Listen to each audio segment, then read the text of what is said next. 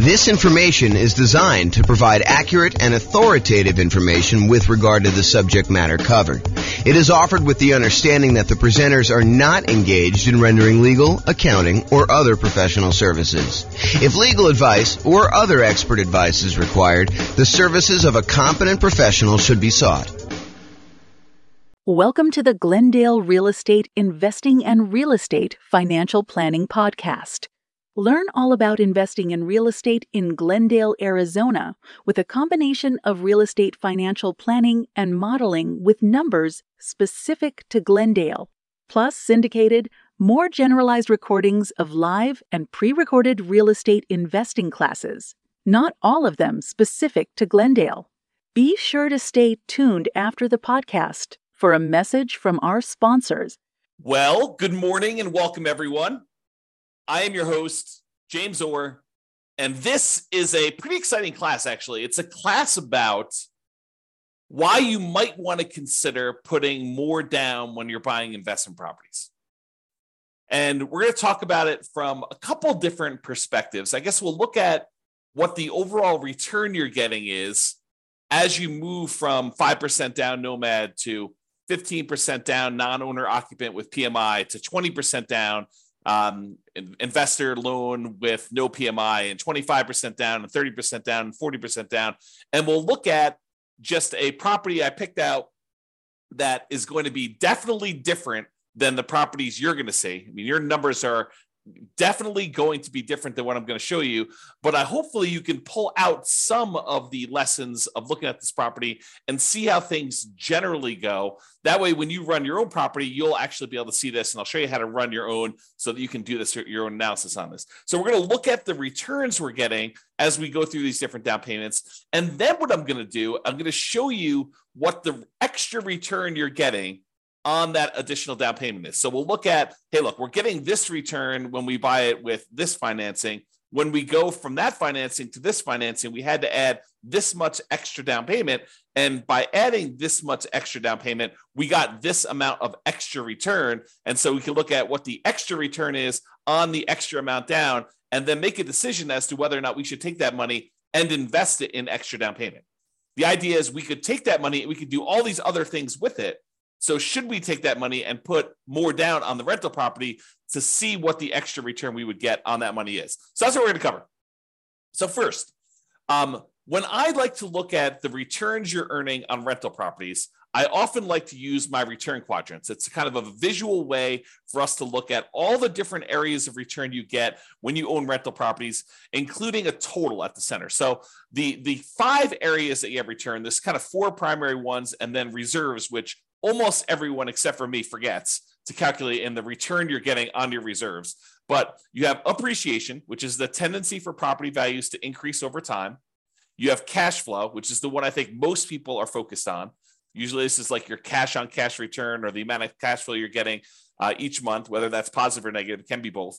The next one is debt pay down, how much of the loan you're paying down each month. If you have a free and clear property, there's no debt pay down. But a lot of times when you have a mortgage on a property, you're paying down a certain portion of that loan unless you got an interest-only loan. And so you're making a little bit of a return by paying down a loan each month. And then the last one is the tax benefits you get by owning the rental property. So those are the 4 primary: appreciation, cash flow, debt pay down, and the tax benefits of depreciation, which we often call cash flow from depreciation because it shows up like cash flow by you not having to pay taxes. And then the 5th one is obviously the return you get by having reserves set aside to buy this property. If we're going to use the reserves as part of the denominator, as part of the how much you need to have put down and have in order to invest in the property, then we also need to honor that you probably are getting some type of reserve return on your reserves as well. And that may be, putting it in a savings account, or maybe if you have enough, putting it in the stock market and getting a higher return, which we're not going to talk about in this class because I don't want to get too far off topic, but that's the idea. So when I talk about these kind of returns and the returns you get, I usually talk about it in 3 different sort of like flavors. Number 1 flavor is the return you're getting in dollars. How many dollars did your property go up in value in the year? How many dollars of cash flow did you have that year? how many dollars did you pay down on the loan that year, and how many dollars in cash flow from depreciation, your net benefit after you take into account the taxes you don't have to pay on that rental property by having that rental property. So like you add up all those and the amount of dollars you get from reserves. So the return in dollars looks at the number of dollars you're getting. But a lot of times we want to look at how much money you're getting divided by how much you had to invest in order to make that deal happen. So that would be what we call return on investment. So the dollars amount in appreciation you got divided by your total cost to close plus reserve. So the amount of money you had to use for down payment, the amount of money you had to use for your closing costs, any buy downs, anything like that you had on the property, plus any money you have in reserves, that gives us the return we're getting from appreciation. So the dollar amount in appreciation divided by the total amount to close plus your reserves on the bottom, that gives you a kind of like return on investment from appreciation. Do the same thing with cash flow, do the same thing with debt pay down, do the same thing with the tax benefits like cash flow from depreciation, and the same thing for reserves. You get an idea of what the returns are. We can add all those up. We can find out what the overall total return was on the initial investment. Now, the return you're getting in year one on how much you put into the deal in order to acquire the deal makes a lot of sense. But if you think about what the return you're getting on a property you've owned for 10 years, does it really matter what you put into the deal in the beginning at that point? If you're getting, $40,000 in appreciation because the property has gone up a lot in value, does it matter that you only invested, $500 in order to acquire that deal 25 years ago?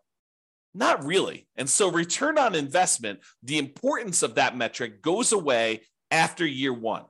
We no longer think to ourselves, what's the return we're getting on the amount that we invested anymore? Really what we'd like to think about then is the returns we're getting on how much equity we have in the property. So if you say to yourself, okay, now I've got, the property value has gone up, I paid down the loan, now I've got $100,000 in equity. Now we're more concerned about what the return we're earning from appreciation and cash flow and debt pay down and tax benefits and reserves, what the return we're getting on the equity we have tied up in that property. Because we could go and sell that property, release the equity, take that equity and go invest in something else. And so really what we want to think about now is what the return we're getting is if we decided to take that money and invest it somewhere else so that we can compare the return we're getting on the rental property to other options that we have in the world. Other things we could go buy. We can go buy another rental property. We can go buy stocks. We can go buy bonds. We can go buy any exotic investments you want to get. Okay. And so after year one, I tend to like to switch over and start thinking of, okay, now what's my return that I'm getting on the equity I have tied up in my property? And not to get too off the rails, but technically it's not even return on equity. Technically it's return on what I call true net equity after all of your expenses of getting out of the property.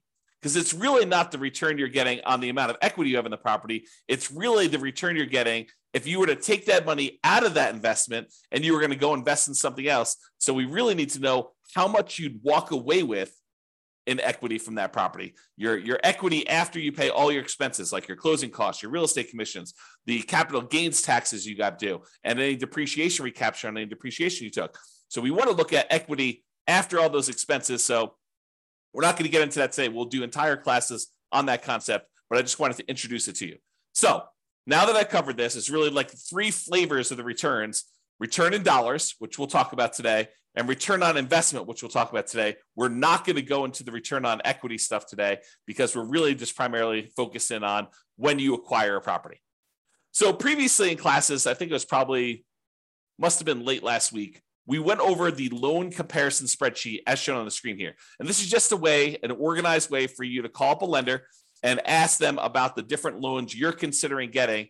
And then you could fill in a spot on the spreadsheet for what the interest rate is for them, what the monthly PMI rate is, kind of make any notes about any points or anything like that you'd have to pay in order to get that. You put in your property value, and it does a whole bunch of calculations for you to show you what your monthly payment would be so that you could easily compare all the owner-occupant loans or all of the investor loans or all the loans if you're considering any option that would work for you. So this is just to show you like this kind of summary spreadsheet. I am going to use the numbers from this spreadsheet as just like the example from today. Now, it is impossible for me to go ahead and pick an interest rate or set of interest rates because they vary depending on the loan. It's impossible for me to pick a set of interest rates for you where when you finally listen to this recording, that those interest rates are going to be valid for you. First of all, you probably don't have the same credit score exactly that the person that we modeled this kind of spreadsheet from. And interest rates change every day, sometimes throughout the day, depending on the lender you're using. And so it's not possible for us to do this. And I will also tell you the differences between certain loans does vary a little bit day to day as well. The cost to get those loans. So realize you can't use the numbers I'm giving you. You can't just automatically assume that the returns I'm going to tell you for adding an extra 5% down or going from 5% to 15% down or 15% to 25% down. You can't just assume that the returns I'm giving you are going to be valid for you. You have to do this math yourself. And in some cases, your lender or your real estate agent can help you. If they're unwilling or unable to help you, you can reach out to us and we'll do a consultation with you and help walk you through the math on how to do this for your own situation. But in a lot of cases, your real estate agent or your lender will be able to assist you in doing this math if you want to. Okay, so we've got all the loan information on here. Let's walk through. These are the different interest rates. I just entered a lot of these numbers in the Real Estate Financial Planner calculator so that we can actually do the math on all this stuff easily. So it just shows you a summary, though, of what the interest rates were for 5% down Nomad, 15% non-owner occupant, 20% down non-owner occupant investor, 25% down non-owner occupant, 30% down, and 40%. And so you can see that the interest rate is lowest for that owner occupant 5% down Nomad property. It is highest for that 15% down, and then it kind of goes down gradually as you put more down. So not only is the interest rate improving, but also you only have private mortgage insurance anytime you put less than 20% down. So in this case, it is going to be the 5% down loan and the 15% down loan are the ones that are going to have private mortgage insurance. And this is the private mortgage insurance rate shown here. So it is 0.4% for the 5% down loan as of the time of this recording and 0.47% for the 15% down. So the private mortgage insurance for you putting 5% down as an owner occupant is less than the private mortgage insurance you'd pay if you put 15% down as an investment property.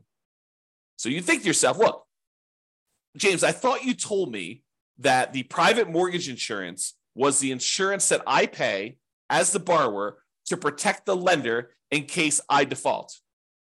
And I thought you said to me, hey, look, the lender would prefer you put 20% down, but they say, okay, I'll willing to make you an exception. I'll loan you, I'll make you a loan with less than 20% down, but you have to buy this insurance for me. That means if you default, they're going to help make me whole in case I need to sell the property and because I have to foreclose on you and then I have to get my money back out. So I want to make sure that they're going to protect me and make me whole in case there's a loss for me. So you think that the insurance would be cheaper if you put more down, if you put 15% down. But there's a difference. Private mortgage insurance is not just the difference in how much you put down. It's also whether you're an owner-occupant or an investor. It's also your credit score. So there's a lot of things that go into its number of people on the loan. So there's a lot of factors that go into the private mortgage insurance rate. And what I want to point out to you is this is counterintuitive, I think, to a lot of folks in that the private mortgage insurance for someone putting 5% down is lower than someone putting 15% down because we went from an owner-occupant with the 5% down to a non-owner occupant investor with the 15% down. Okay, so in dollars, though, it's about $148 a month versus $155 a month and some change. So dollars, we're talking about, I don't know whatever that is here, $7 more per month. Not a huge difference in this particular case. Again, this can vary. So when you call up your lender, your numbers may be very different than what I'm showing you here. Okay? All right. An important notice.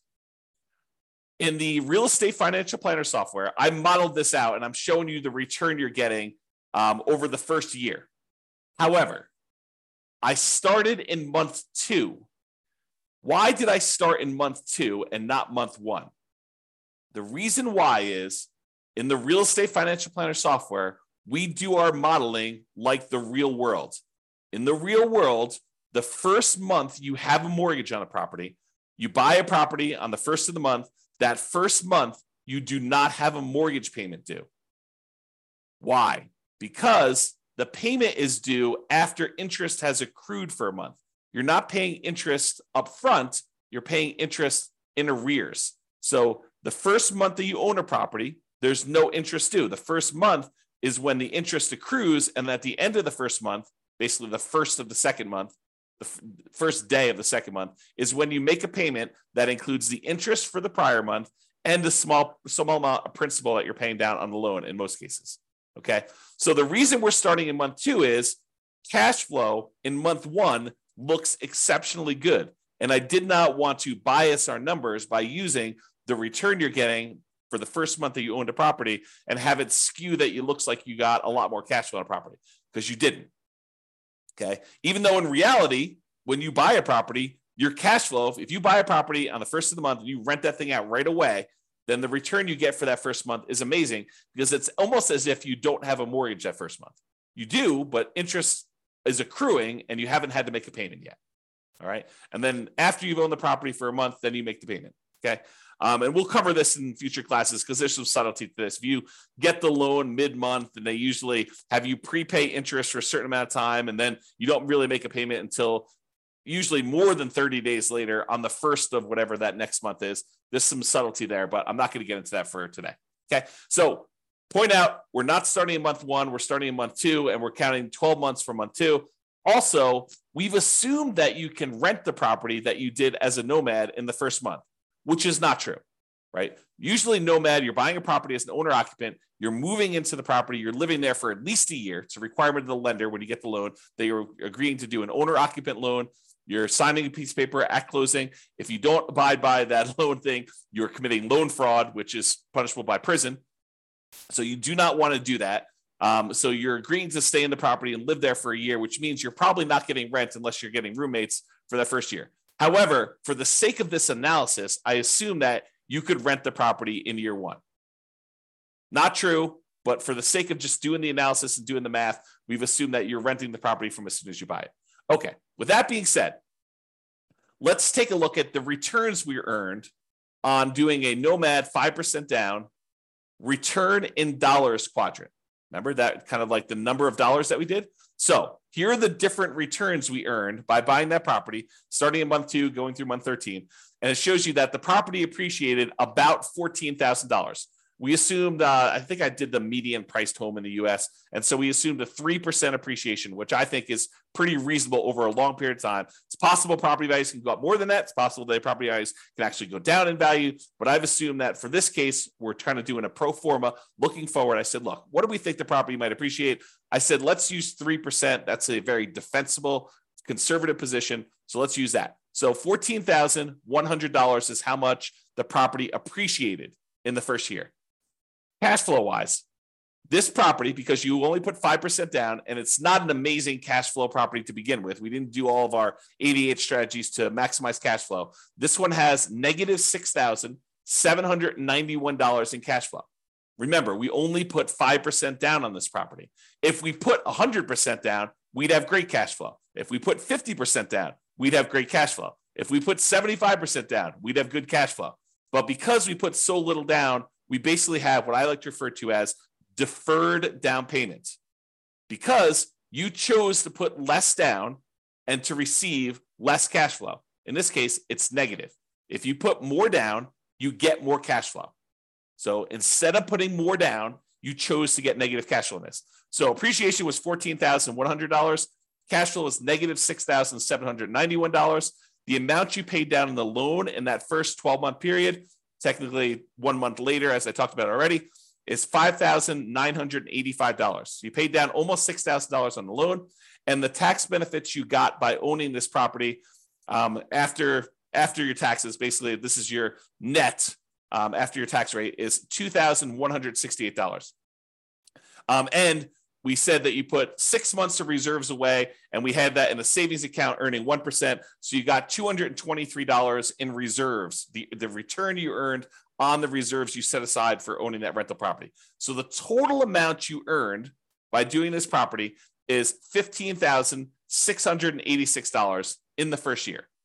That is the return in dollars by owning this particular property.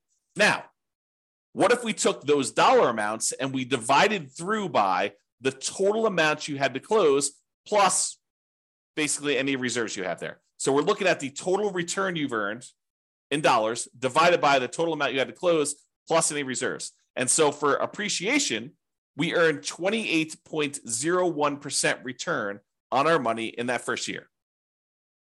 I'll repeat that. 28% return on our money in the first year. That's because we only put 5% down and the property went up 3% in value. So we put so little down, but the property still went up $14,000 and change. So 28% return from appreciation. Now, negative cash flow. So cash flow is ugly. It's negative 13.49% in cash flow. Because the cash flow is negative, we have a negative return there. Then we have debt pay down. You earned 11.89% on the amount of money that you paid down on the loan in the first year on the amount that you had to invest. And then the tax benefits. So you got 4.31% return from that cash flow from depreciation on the total amount you invested in order to get the deal plus your reserves. And then your return on the reserves itself was 0.44%. Okay. The overall total return from appreciation, cash flow, debt pay down, tax benefits, and those 6 months of reserves is 31.16%. So even though you had really ugly negative cash flow in this property, you're earning 31% return on your money in that first year. Okay, not bad. Now, let's look at the difference in returns you earn going from this 5% down nomad to now I'm saying, let's do 15% down and buy a rental property and not move in. We're kind of comparing what the return difference is going to be doing one loan program versus another. And so appreciation is the same. It doesn't matter if you put 5% down, if you put nothing down, if you put 20% down, if you put 50% down, if you put 100% down, it doesn't matter how much you put down. The property still goes up in value or goes down in value from appreciation the same amount. It doesn't matter how much you put down on a deal. Appreciation is going to be the same for both those. So appreciation is still $14,100 regardless of what loan program you did. However, you put more down and the interest rate changed when you went from 5% down to 15% down. So your cash flow went from negative $6,791 per year to negative $3,377 per year. So your cash flow improved by whatever that is, $3,300 or so per year. Okay. Now, next one is debt pay down. You were paying down almost $6,000 on your loan in the first year doing that nomad strategy. Now, because you put 15% down and because the interest rate changed, you're only paying down $4,339, which is a difference of, $1,600 or so in change. So you paid down $1,600 less in that first year because you changed loans from 5% to 15%. So it's a difference in your return because these things change as you change your down payment amount. And then your tax benefits, they don't change regardless of how much money you put down. You still get the same tax benefits by owning an investment property that you do whether you put 0 down, 5% down, 15% down, 25% down, 50% down, or 100% down. It's still $2,168 on this property. However, the amount you have to set aside for reserves does change because we're saying reserves are 6 months of your total cost to run a property. And if your payment changes, it means you have to set aside less if your payment goes down. So you end up earning a little bit less on reserves. You earned $223 for the year as a return on your reserves when you put 5% down versus $206 in reserves from your reserves when you put 15% down. So the overall difference, you went from earning $15,686 by owning the property with 5% down to now you got $17,436. Squint really hard, about $2,000 more by putting an extra 10% down on the property. You went from 5% to 15% down. So basically, you made $1,750 more, but you had to put up $45,063 more in order to get that extra $1,750. So when you think about that, you're like, okay, is it worth for me to earn $1,750 more in the first year on this particular property by putting up $45,000? Well, that's a return of 3.88% on the extra down payment. On that extra $45,000 that you had to put down, you're getting a 3.88% return on doing that. In my opinion, that's probably not worthwhile, right? You're basically putting up $45,000 and you're only getting $1,750 more by doing that. But you have to decide that, and you have to run your own numbers to determine that. Okay. So this is the math we're going to do. We're going to say, look, what's the return we're earning in total from doing, this particular property with this financing? What's the return by doing different financing on the same property? And then we're going to say, how much more did I have to put down on that? And how much more did I earn by putting that down? And we're going to determine, should we put that extra amount down or not? You get to decide. Okay. So now we're going to look at the difference in return amounts. So before, we were earning 31.16% total return from appreciation and cash flow and debt pay down, the tax benefits, and on the reserves. So when we did the Nomad strategy, we were earning a 31.16% return in that first year on the total amount of money we had to put into the deal, including reserves. Now, when we put 15% down, we're earning 18.28% return. A lot less. Not quite half as much, but a little bit less than half as much. So your overall return on investment decreased from 31% to 18% by putting more down. Now your cash flow improved, but it's still slightly negative. Because I think a lot of folks are really focusing on this cash flow number. They're like, look, it's cash flow, it's cash flow, it's cash flow, especially when it's harder to do cash flow in our current marketplace. Prices are way up, interest rates are way up, rents are up, but they're not quite as much up to counteract both those high prices and those higher interest rates. But they're really focusing on cash flow. And yeah, cash flow does improve when you go from 5% down to 15% down, but your return gets cut significantly overall. You're much less leverage, also much less risky. If you measure risk as, different things like your resiliency to changes in rent, or your resiliency to changes in prices, or the amount of reserves you have set aside, or your debt load to your net worth, or your debt load to your liquidity, like all of those different measures of risk, when you put less down, those tend to get better. So less risky.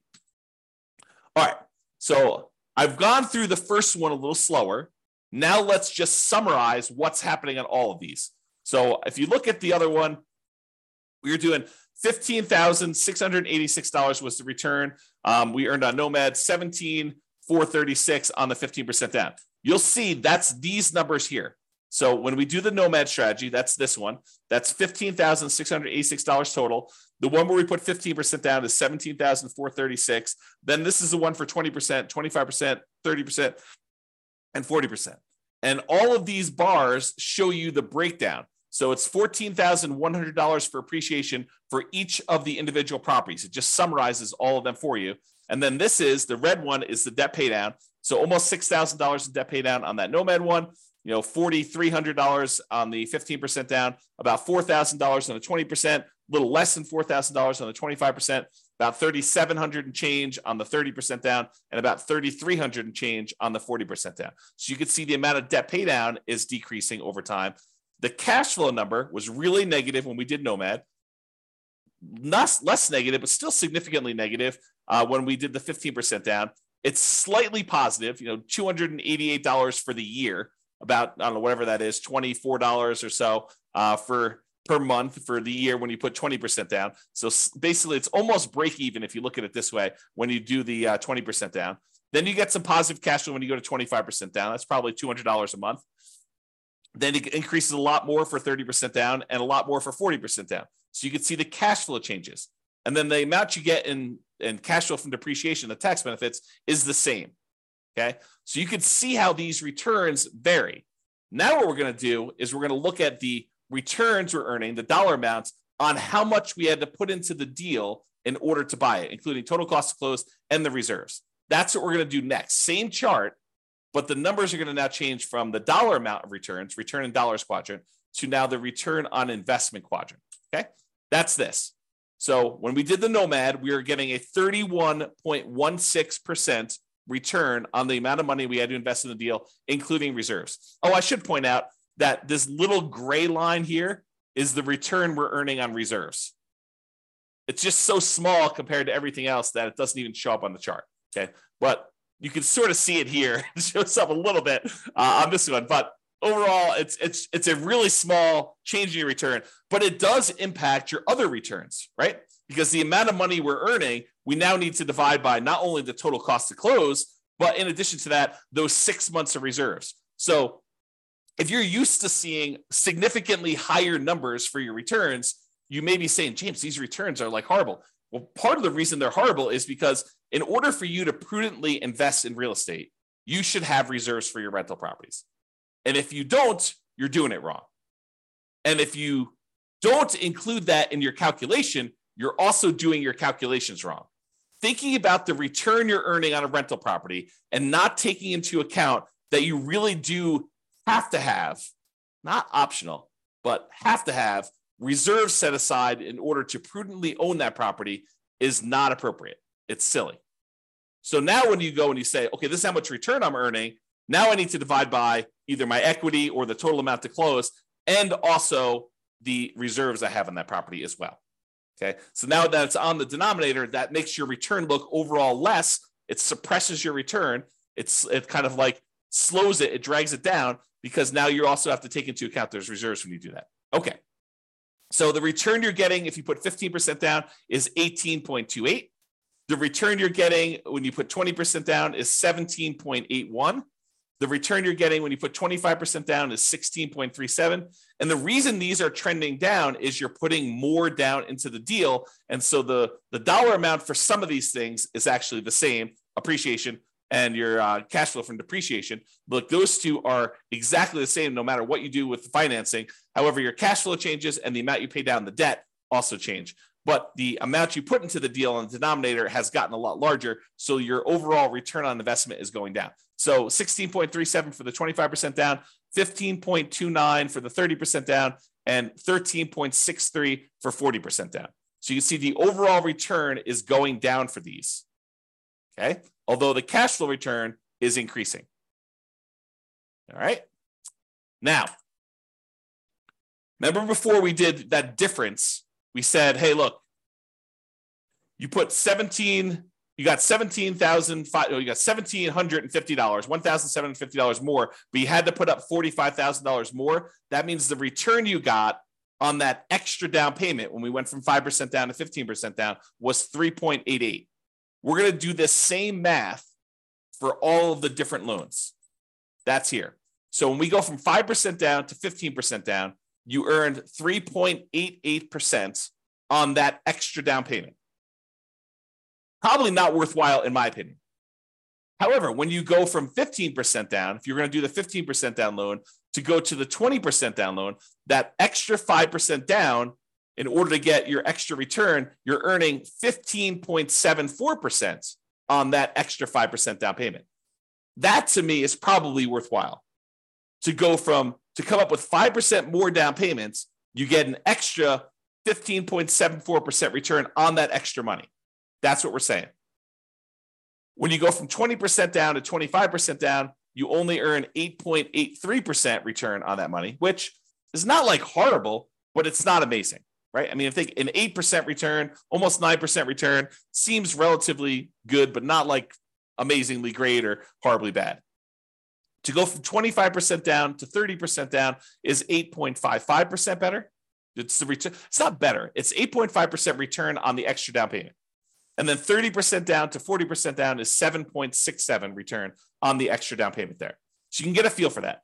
Now, you could go and compare this. Like you could say, look, I'm going from a 5% down loan. I'm considering doing 25% down. What's the difference in down payment between the 5% and the 25%? And then what's the difference in returns I'm getting on those? You could calculate that out. You could do any of these variations. I didn't do all of them because we'd be here all day, but I did do ones going from this Nomad one to each of the individual other loans. So now this one is saying, look, to go from that 5% down to the 15% down, we already know that one. It's 3.88%. But what if you go from doing Nomad with 5% down to putting the full 20% down? And you want to figure out what the overall return is on that difference in that 15% difference and the return difference you got between those. Well, that's a 7.72% return on the extra down payment. When you go from 5% to 25% down, that's an 8%, 8.00 return on that extra down payment. Go from 5% down to 30%, 8.11, and go from 5% down to 40%, that's 7.98. So when you go over these bigger spreads, a lot of times they get compressed, is the generalization. Again, though, you absolutely must call your lender get rates for your credit score that day and the property that you're considering buying to do this math on your own. But it is a worthwhile exercise if you have the option of doing lots of different loan programs and buying lots of different kind of like setups. If you only can do Nomad, if you only have 5% down, you're doing Nomad, you don't really need to do a lot of these calculations, right? If you're only going to go buy a property and you're not going to do an owner-occupant Nomad, you could probably eliminate the 5% down and just look at 15% down, 20% down, 25% down, 30, 40%. If you don't have 30 or 40% down, you could probably eliminate those unless you're willing to take the time, delay, save up more money, and do that, which honestly might not be the worst thing in the world. Okay? I think this is the last slide, then we have a quick conclusion. What I wanted to show you is that this is the return on investment for cash flow, which another way people call this is the cash on cash return on investment. It's the cash you're getting back, the cash flow on the property, divided by the amount you put in the deal. Cash on cash return on investment. Okay. Now, as you put more money down, cash on cash usually approaches cap rate. And if your cash on cash is higher than your cap rate, then it actually goes down to meet cap rate. If your cash on cash is lower than your cap rate, then it actually increases up to meet cap rate. Cap rate is the return you're getting in cash flow on a property when you do not have a mortgage on the property. It's the net operating income divided by the price of the property. So net operating income, when you don't have a mortgage, is cash flow. And the price of the property is the price of the property. When you don't have a mortgage on it, that's what happens. You don't have to subtract out any mortgage payments. So really what I wanted to point out to you here is cash on cash return approaches cap rate as you put more down. 100% down is cap rate. So if you see here in this chart for the ones we just did today, your return, your cash on cash return on investment was negative 13.49% when you did Nomad, negative 3.54% when you put 15% down, positive 0.25% when you put 20% down, 1.75% if you put 25% down, 2.8% when you put 30% down, and 4.8% when you put 40% down. The cash on cash return is approaching that cap rate. That's what's going on here. Okay? All right. So in conclusion, your numbers will be different. However, putting more down tends to lower your overall return on investment. Less leverage. This makes sense. It's like, I'm not telling you anything that's not obvious to you. It tends to improve your cash flow in terms of dollars. And cash on cash return on investment, that approaches cap rate. However, if your cash on cash return on investment was above your cap rate, putting more down will reduce your cash on cash return. Let me say that again. If your cash on cash return on investment, when you do your calculation, is higher than your cap rate, which it sometimes is when you're able to find great deals with great cash flow on them. As you put more dollars down, then your cash on cash return on investment will actually come down to approach cap rate. In this case, it went up, but realize that's not always the case. Okay. The return you earn on extra down payment can vary. You'll need to run your own numbers using your property, your mortgage interest rates with your credit score. And then once you run your math, you can decide if the return you're getting by putting more down is desirable to you and is worthwhile. The worthwhile part, in my opinion, is you look at the return you're getting on that extra down payment and you decide, is putting $45,000 more down worth me getting $1,750 more in return? And in most cases, for that number, I probably would say no. It's up to you, though, right? It's your decision. The desirable part is a little bit more subtle because, as you saw here, where the return goes when you put more down changes. Appreciation and tax benefits, they stay the same. So you're not really messing with those. However, it's a balancing act between how much cash flow you get and how much debt pay down you get for how much you put down. These vary a lot with down payment. And you put more down, you tend to get less debt pay down, and you tend to get more improved cash flow. And so you got to figure, a lot of people are focusing on this cash flow number. and they decide, hey, look, I'm going to go put more down because I want to get improved cash flow, or pick another property that has better economics, right? I think that's another solution for a lot of folks. Plus all the 88 strategies that we're not going to cover today. Okay. All right. So that's all I got for you.